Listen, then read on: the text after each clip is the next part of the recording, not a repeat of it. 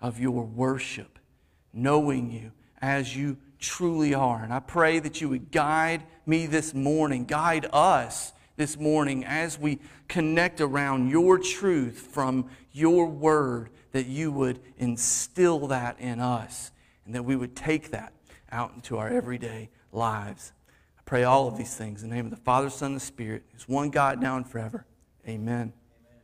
Well, I'm excited to continue to go through God's story together. I'm excited to jump in and continue through this. Last week, we kind of talked through Pentecost and what was going on there at Pentecost. And this week, we'll kind of take a part two to what's going on in the book of Acts, if you will. And we'll kind of see how those things connect together and to see how those things are moving the story forward. One thing I wanted to bring up about Pentecost is that we talked about it last week, that Pentecost is this reversing of the Tower of Babel. It's taking what happened at the Tower of Babel and it's kind of turning it on its head. The Tower of Babel is a moment that came in Genesis 11. At creation in Genesis 1 and 2, God looks upon Adam and looks upon Eve, and He commissions them to be fruitful and to multiply, to fill the earth, to make God's name known across the face of the earth.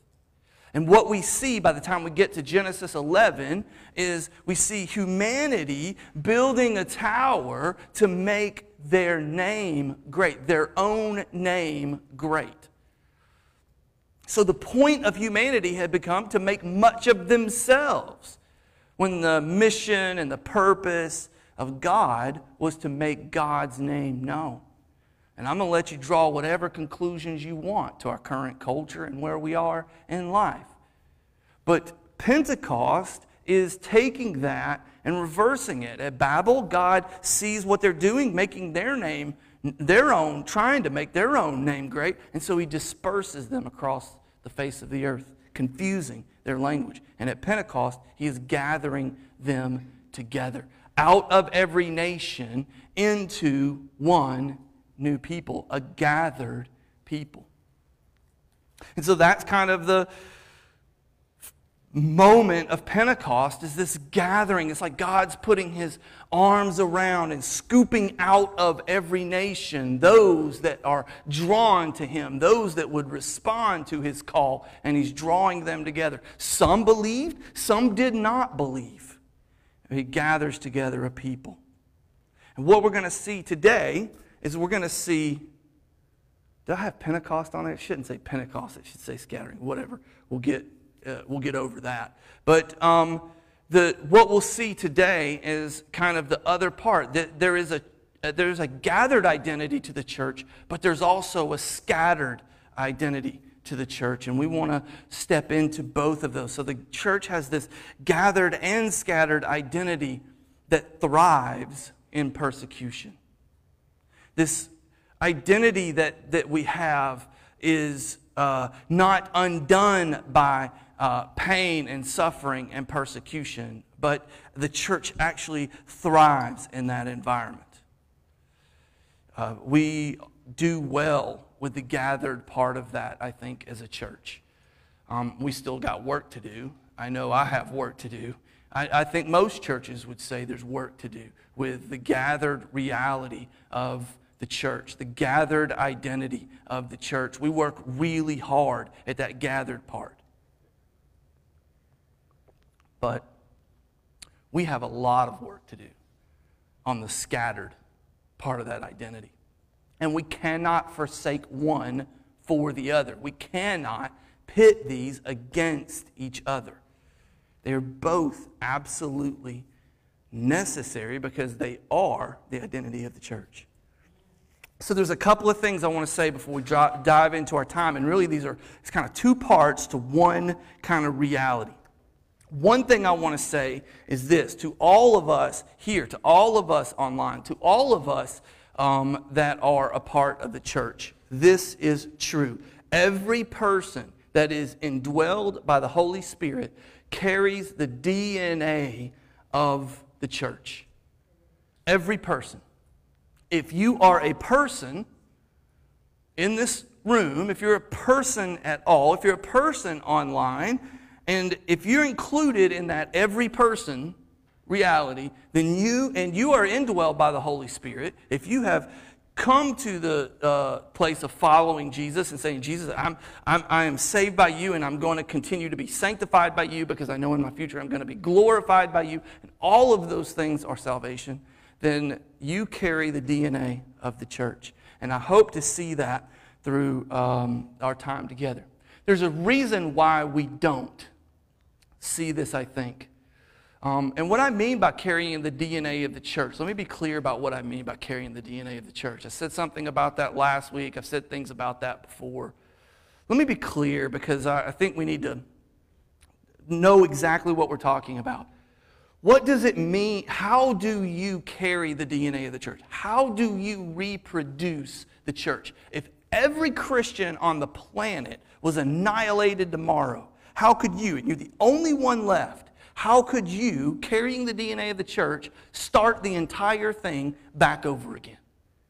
You could, by the way. And the way you would do that is by making one disciple. Teaching them to make a disciple. And then that, right? So discipleship is the way in which we carry the DNA of the church. It's the reason that we have gotten to a place in the church where we're so disconnected are these twin realities. Number one, from the perspective of church members, we see disciples primarily being made in two places, from classrooms and from pulpits. That's where disciples are made, and that's how we disciple. And I can't get up there and teach a class. I don't know enough of the Bible to get up and teach a bunch of other people that know the Bible, and they're going to know if I say something wrong, and they're going to know if I misstep. They're going to correct me, and that's going to be embarrassing. And who wants to do that? An even higher standard sometimes is to say, but if I'm going to actually step up in the pulpit, if I'm going to preach, if I'm going to be the one preaching from a pulpit, then I got to go to seminary. I got to put that 7.5 years of commitment in. Could have been a lawyer. Life choices, right? They don't tell you that on the front side, though. You know, you just start getting going. Just kidding. I wouldn't ever want to be a lawyer. They're almost as despised as pastors. The idea, though, is we see it happening that way, and we think that's how it is. We weren't discipled, and so we don't have that. We don't have that in our life. And that brings us to the twin part of that is the way in which the leadership of the church is built and formed, and our expectations of our leadership, of our expectations of pastoral leadership. What is the primary function of church leadership? If I talk to some, they would say, well, to go to hospitals, to care for those that are sick, to respond to those that are in need, to check in and call and just really shepherd, just really care for the flock. Others might say, the reality is the pastor's primary responsibility is to do something like preach and pray. And I'm here to tell you that all of those things are absolutely critical. All of those things are absolutely necessary. And there's no point where you can say, hey, I'm tapping out on these things. But that's not the primary purpose of the church, of the pastor of the church. The primary purpose of the leadership of the church is to equip the church for mission and ministry. That's what Ephesians says, point blank in chapter 4. The purpose of the leadership of the church is to equip the church for ministry and mission. And I'm afraid what we've kind of done, and it's not the church putting it on the pastor. The pastors put it on the church. The pastors put it on themselves, and we just kind of get into this identity. Look, equipping people to go out for mission is hard, and so we kind of mail it in. We bring a missionary to speak to the church every, couple of years, and, People get wind that they're going to be there, and so they're like, oh, I don't have to show up. Good. I take a Sunday off or whatever, And so it's a twin thing, and so we want to see it different. So for this morning, will you do me a favor? Can we just suspend for a moment everything we kind of believe about church? I promise you, we can pick it up at the end. But if we could just suspend for a moment those things that we brought with us into this room, and can we listen to what maybe the book of Acts is trying to show us and tell us, not just about how we do church, but about who we are as a church. And I think we might hear some amazing things. So we're going to be in Acts this morning as well. We were in Acts last week. We'll be in Acts next week, at least partly. So I want to turn to Acts chapter 6. And the first thing that we're going to see is we're going to see the first martyr. We're going to see Stephen as the first martyr. And it says, it says that we're going to go through 6 through 8, but I'm going to bounce around a little bit. I just want to read some moments from these so that you can see kind of what's going on. It says, starting in verse 8 of chapter 6, it says, and Stephen, full of grace and power, was doing great wonders and signs among the people. And some of those who belonged to the synagogue of the freedmen, as it's called, and the Cyrenians and of the Alexandrians, and of those from Cilicia and Asia, rose up and disputed with Stephen. But they could not withstand the wisdom and the spirit with which he was speaking. Then they secretly instigated men who said, we have heard him speak blasphemous words against Moses and God. And they stirred up people and the elders and the scribes. And they came upon him and seized him and brought him before the council. And they set up false witnesses who said, this man never ceases to speak against this holy place and the law. For we have heard him saying that this Jesus of Nazareth will destroy this place and will change the customs that Moses delivered to us. And gazing at him, all who sat in the council saw his face was like the face of an angel. Verse 51.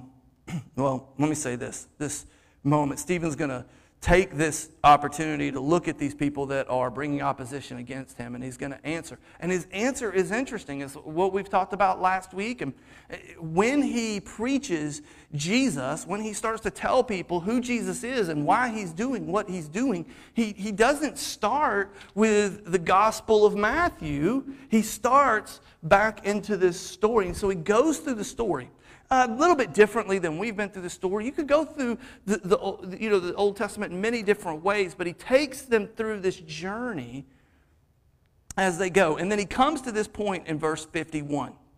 He says, you stiff-necked people, uncircumcised in the heart and ears. Over and over again in the prophets, God's people are called stiff-necked. Do y'all know what stiff-necked is like? Y'all ever know anybody who all they can see is what's in front of them, and they're just oblivious to everything else going on around them? They're just so laser focused, they cannot turn their head to the left or the right to see what's going on around them. They're just stiff-necked. They refuse to turn. They refuse to change. There's one way this can be, and that's it. So the stiff-necked people, he says, are uncircumcised in the heart. What a strange phrase, to be circumcised in your heart. But that's exactly what Moses calls Israel to in Deuteronomy. This is not about a physical circumcision a physical circumcision. This is a spiritual circumcision as well. Your heart needs to be circumcised. He talks about the law. The law needs to be engraved, written on your heart. Think about that. These were chiseled into stone, and he's saying your heart should be the tablet by which this law is chiseled into. So what he's saying is you guys are just like them. You're stiff-necked. You're not willing to circumcise your heart. You're not willing to engrave these truths on your heart. So you're stiff-necked and stiff-necked people, uncircumcised in the heart and ears. You always resist the Holy Spirit. As your fathers did, so do you. Which of the prophets did your fathers not persecute?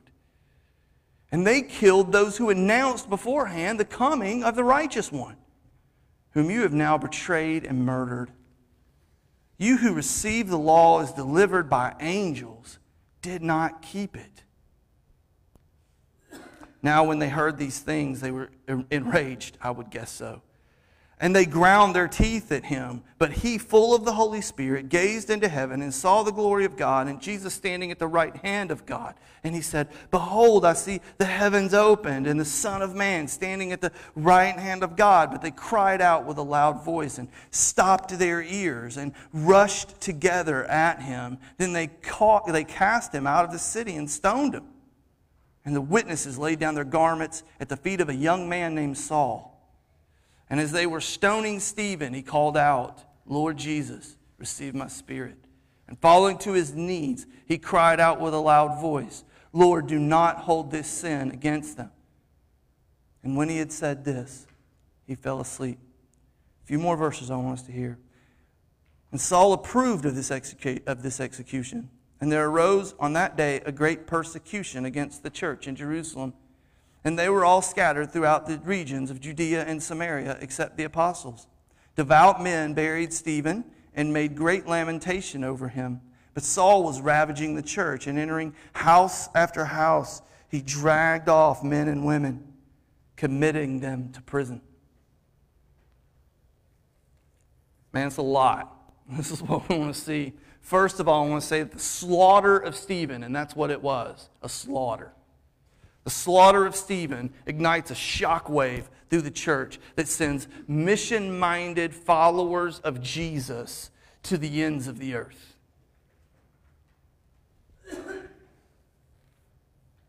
Stephen is slaughtered, but what happens at that slaughtering is not what the enemies of God quite expected. That moment explodes people everywhere. And there's a man, not only are they exploded everywhere, but they, just in case they started to kind of get to a place where they got comfortable, they had a man right behind them named Saul chasing them down to ensure they kept going. Saul pushes them further and further out.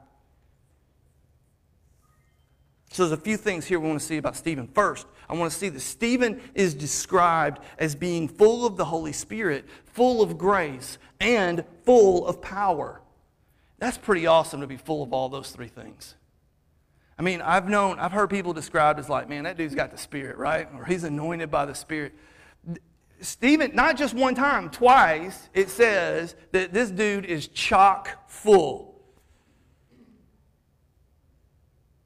Full of the Holy Spirit, full of grace, which we see as he's dying, saying, don't hold this against them. Full of power in that moment when opposition starts as opposition, right?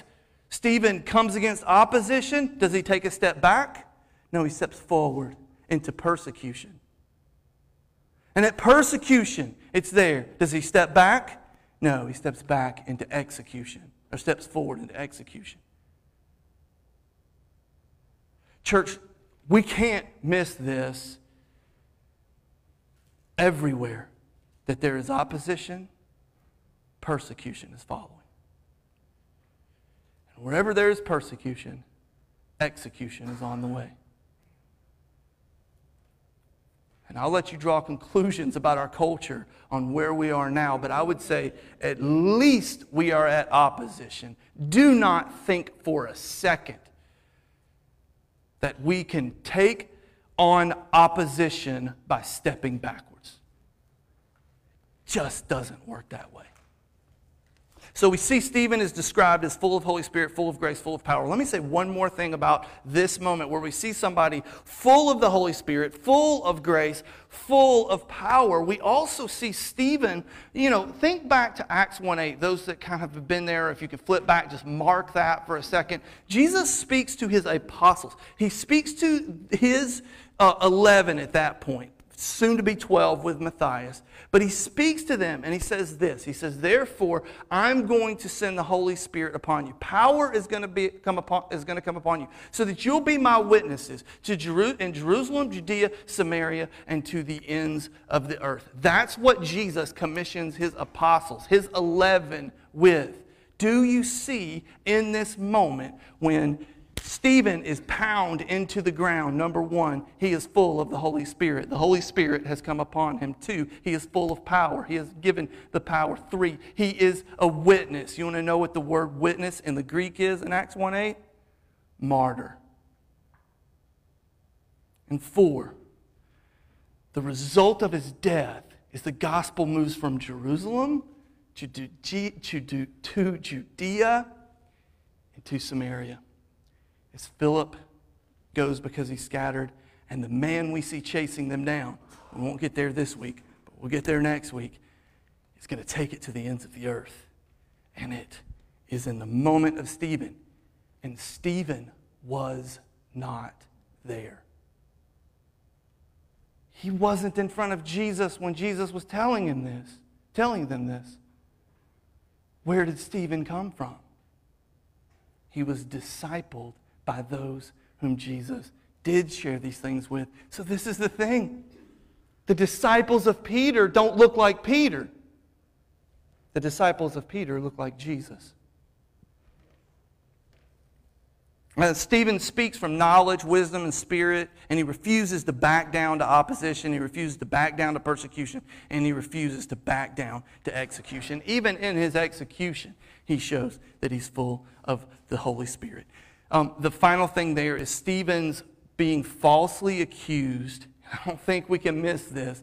The false accusations that come upon Stephen, look back, we've talked about it in Mark when we talked about the crucifixion in Mark 14, 56 through 65, that Jesus, they bring false witnesses, false testimony against him, that Jesus is a blasphemer, that he's speaking against the temple, that he's speaking against the law of Moses, and they execute him. And Stephen is very much treated in the same way. So he's falsely accused like Jesus before him and like Paul after him.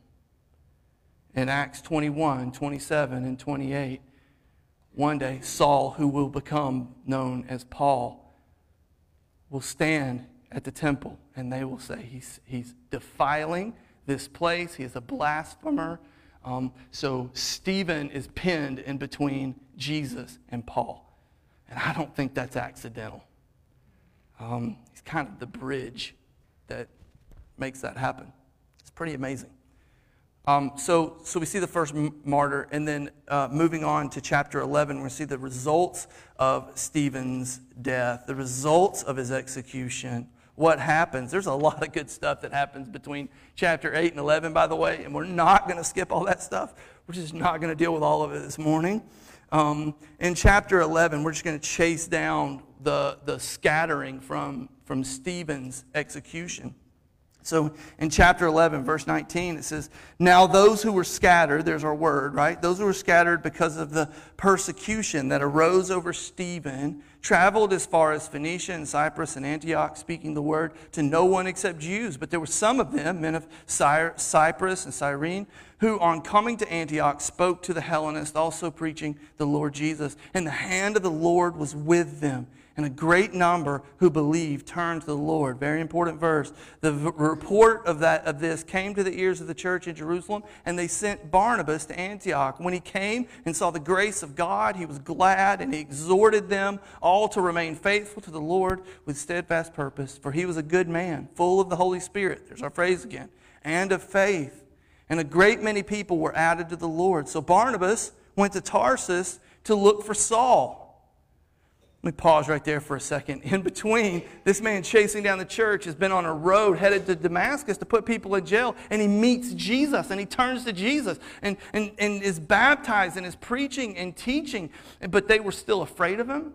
And so they were like, yeah, we think it's amazing what God's doing in your life, but maybe you need to go back to your hometown because people are freaked out by you being around. You used to put them in jail and blah, blah, blah. And so Barnabas recognizes the need in Antioch, and he goes looking in Tarsus for Paul and brings him back up to Antioch, or down, or however the map goes.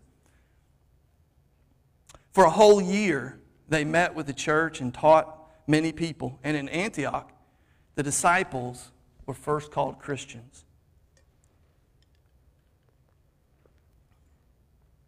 So we see a new home base. The home base of the church starts at this moment to shift from Jerusalem to Antioch. Antioch is a place where there are also Jews, but there's also what's called Gentiles, so those that are not Jews. And so the Lord starts to move not just in the life of those who have come up understanding the law, but he starts to move in the lives of people who've come up pagan, who have no idea about Judaism or the Jewish religion or any of those things. They're coming out of paganism. They're coming out of idolatry. They're coming out of, this worship of the trees and the air and all of that kind of stuff. And all of them are coming and forming one body at this new home base. Those scattered by Stephen's death plant churches throughout the known world. They start to plant churches. Where did they learn to plant churches? Was it Peter planting these churches? Matthew? Mark? Who's planting these churches? Let me show you who's planting these churches. Now, those who were scattered because of the persecution that arose over Stephen traveled as far as Phoenicia. They weren't speaking to anybody but the Jews, but there were some of them, men of Cyprus and Cyrene, who on coming to Antioch also spoke to the Hellenists, or the Greeks. And the hand of the Lord was with them, and their number grew. I submit to you that the most important church on the planet at the time, and really for hundreds of years after, was planted by nobodies. We don't know their names. We don't know who they are. They're just people. It doesn't say Matthew went there. It just says, and those that were scattered, and then some of those.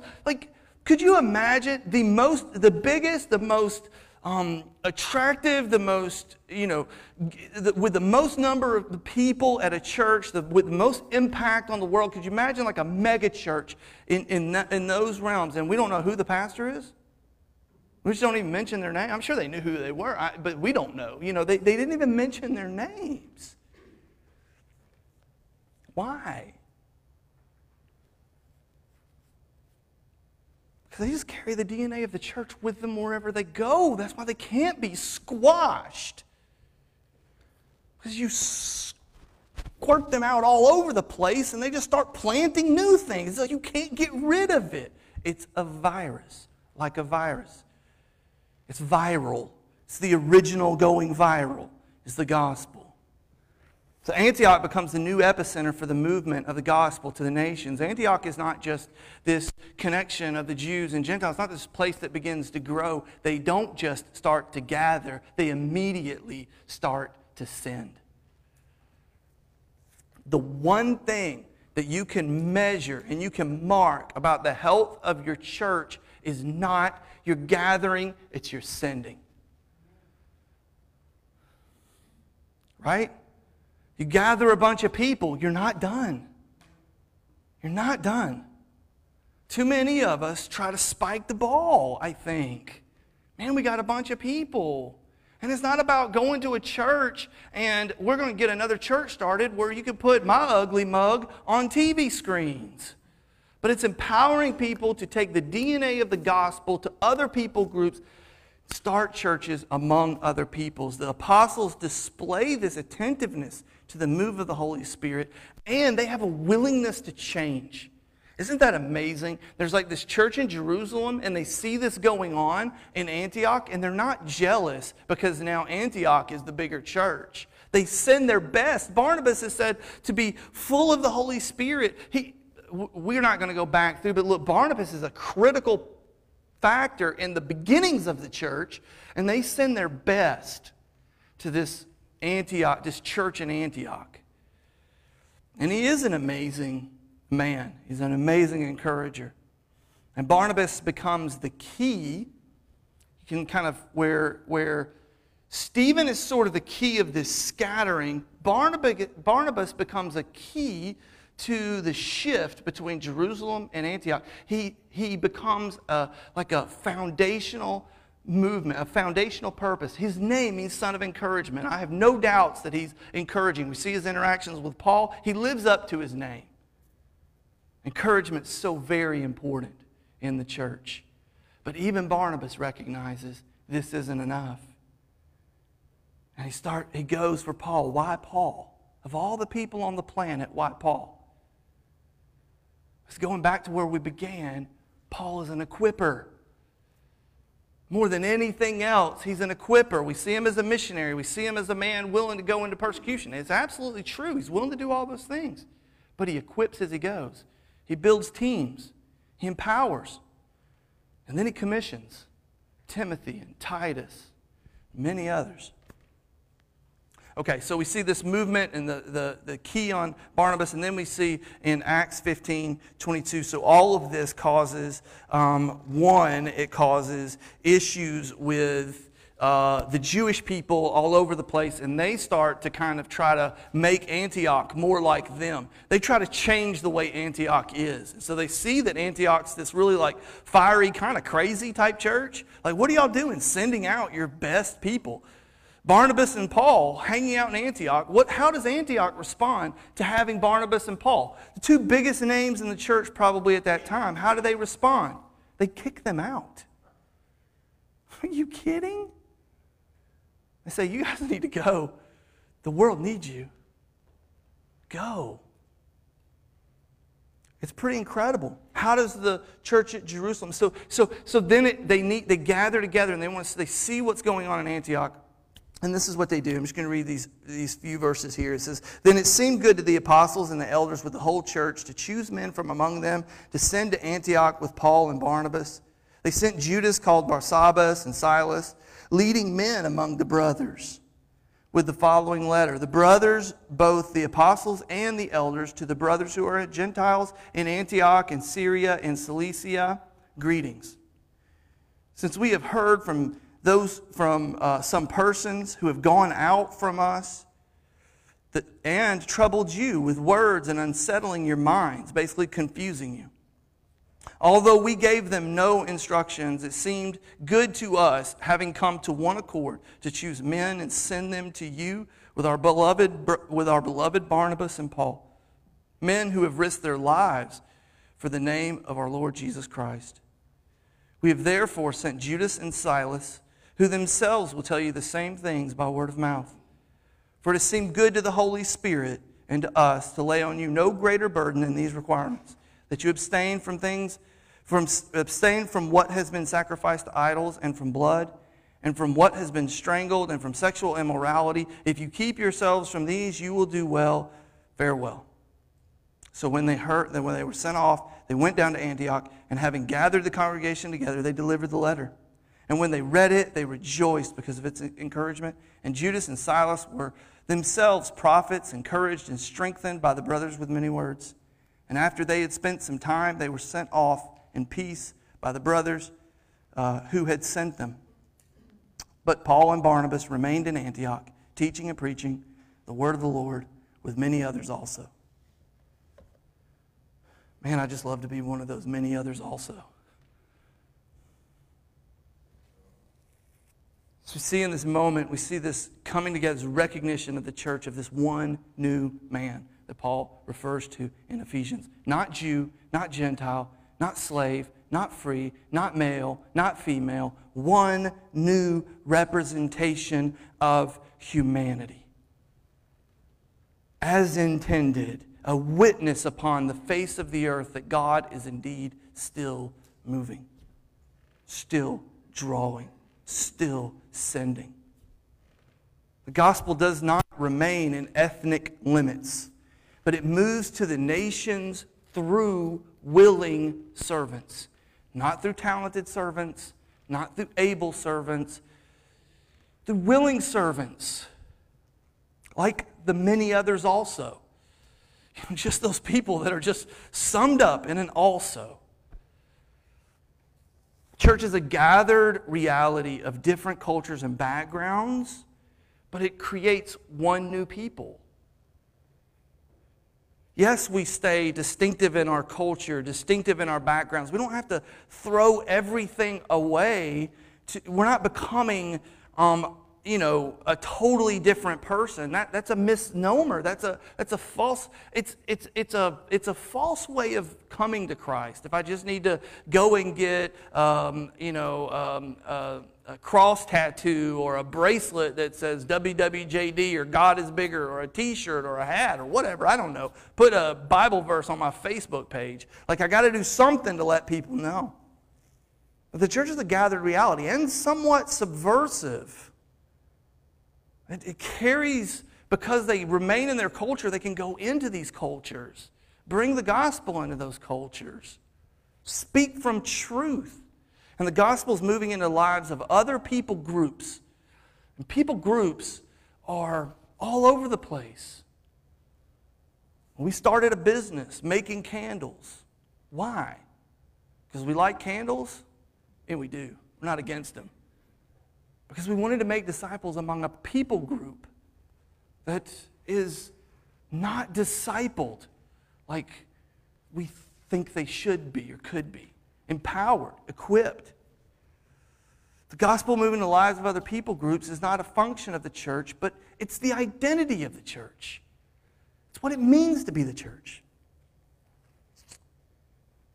And the church is not there to create boundaries, to construct these boundaries, to put like a fence around us and go, well, if you believe exactly like we do, you look exactly like we do, you behave exactly like we do, then you're on the inside. But if any of these things aren't true, you're on the outside. Like, that's not the purpose of the church, is to construct those boundaries. It's a false way of being the church. That's not how the church operates. It's like they put a well right in the middle of this field, and people are just drawn to this living water. And as they're around that living water, there's discipleship. Does what they believe change? Sure. Does how they behave change? Sure. Does how they look and how they think and how they talk change? Sure. But it comes from this surrounding of living water, and in that way we're all in the same boat. We're all still being changed. The pastor isn't some finished reality. Now the rest of everybody kind of needs to get on with things. Or our Sunday school teachers, or our advisory team, or our deacons, or our elders, or anyone else that we look at and we think, man, they must be a finished product. Let me go ahead and share with you. They're not. They're not. None of us are. We all need to drink deeply of those living waters. So how do we respond? Well, I don't do this very often, but I just want to take a step back and I just want to preach the gospel this morning. I just want to proclaim the gospel. If you'll allow me to do that for a moment, just to very clearly and very simply present the gospel to you this morning. I'm going to do that with just simple acronym of just admit, believe, and commit, okay? I don't do it very often, but I think it's very important for me to just preach this gospel and pray, deeply pray, and I have been praying all week and especially this morning, that we would leave everything behind that we know and just come to a moment where we just accept the reality of the gospel. So first, I pray that you would admit that you are a missionary. Yeah, admit you're a missionary. You are here to be sent. You're loved by the Father. We've seen that a lot. I have a good, good Father, and you do. And we have a mighty, amazing Savior who came to lead us into serving. Not being served, but servitude. So we have this wonderful Father, an amazing Savior. But don't forget, folks, you have a sending Spirit. You're a sent one of the Spirit. And those are just as much a gospel identity as any of those others. Two, that we believe. So we admit that we're a missionary. We believe that the Holy Spirit, being God, dwells within you and me and empowers us to be on mission. It's not your power. You say, I can accept, maybe I can admit that I'm a missionary. Maybe, but I don't know what to do about it. Well, it's not about you being willing to do or able to do, it's about you being willing to do. And if you can come to that place where you just, with me, just say, you know what, I'm just going to lay everything down. I'm just going to admit it, finally, in front of God and everybody. I'm just going to admit it, finally. Okay, I'm a missionary. Now what? You just believe that God desires to take you wherever He wants to take you. Just surrender. God, if that's where you're going, I'm going. Third is to commit. Commit to learn and grow toward the mission that the Holy Spirit is calling you. It's not a done, you just go, I'm a missionary, fine. I'm going to be taken on by the Spirit, fine. I'm going to sit on the couch and eat Cheetos until the Spirit decides to take me to another country. That's not the way we see the response going on. You know, Paul was in Tarsus for over a decade. I don't think he was sitting on the couch eating Cheetos, waiting on Barnabas to knock on the door. You know, like come knock on the door, finally. You know what I mean? It's learning and growing and pressing in. And if you're committed to do that, I'm committed to do it with you. I'm committed to help. I'm committed to guide. I'm committed to equip. I'm committed to learn to equip because I'm probably pretty terrible at it. And I'm learning and I'm growing. But we do that together. We don't wait for one to the other and then the other. We just do it together. We just allow the Spirit to do whatever He's going to do with those that are surrendered to Him. And if that means we're the nameless, faceless upon this planet, so be it. Let's go step into what God is doing. Aren't you tired of the game? Aren't you tired of trying to pursue those other things and leaving these things on the shelf? I am. I know I am. And I want to say this, and then we're going to respond together. I pray that we respond together. I am your servant. Those online, whoever, I don't care who's hearing me right now. I just want to say it. I am your servant. But I cannot allow you to be my master. Amen? I have one master. And I'm your servant. But I cannot allow, and I would expect you not to allow anyone else to become your master aside from Jesus Christ Himself and His Holy Spirit planted within you for the purpose of sending you wherever that might be. Some people can respond to this and say, I'm going down into the well, into the darkness, whatever that takes. And some people can respond and say, I can't go down into the well, but I can hold that rope. I can hold the rope for you as you go down. And both are a critical part of mission. Paul makes no distinction between those two, by the way. None. It's just purposed on what Christ is calling us to do. So we're going to respond to this together. It is a little bit different, kind of a video, but I just want us to respond to this however God is calling us to this morning.